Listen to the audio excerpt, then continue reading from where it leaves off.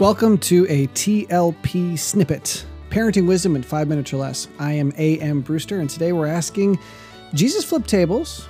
When do I get to flip tables? Well, there are two occasions in Scripture where we hear about Jesus making a whip, throwing people out of the temple, and overturning tables. It did happen. He was angry, but he didn't sin.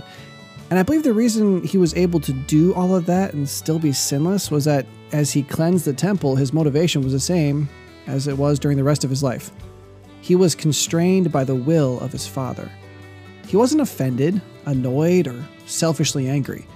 He was the perfect picture of genuinely righteous indignation. And we only hear about such behavior twice in the entirety of the New Testament.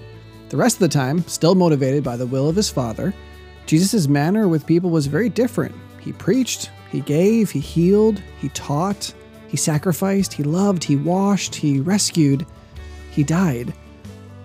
I am a poor, broken sinner, and I generally cannot differentiate if I'm having a table flipping discussion or an allowing myself to be crucified discussion. According to my prideful heart, most confrontations seem like a good time to fashion a scourge. And that disproportion is my first indicator that I'm not responding like Christ. Jesus sacrificed more than he yelled. If I'm making a whip, it had better be because I'm trying to help my child submit to God, not to me. Will he submit to me when he submits to truth? Yes. But having him submit to me is never my goal. Having me win the argument is never the purpose of flipping a table. My goal is to do everything I can to lovingly provide him with truth in such a way that God's word pierces to the dividing asunder of his soul and spirit and leaves him bare before Christ.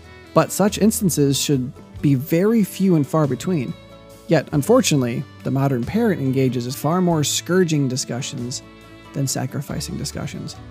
And that's today's snippet. Please join us tomorrow for our full show as we discuss 6 observations from a family counselor.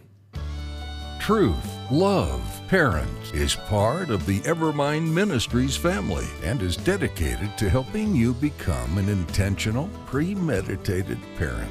Join us next time as we search God's Word for the truth your family needs today.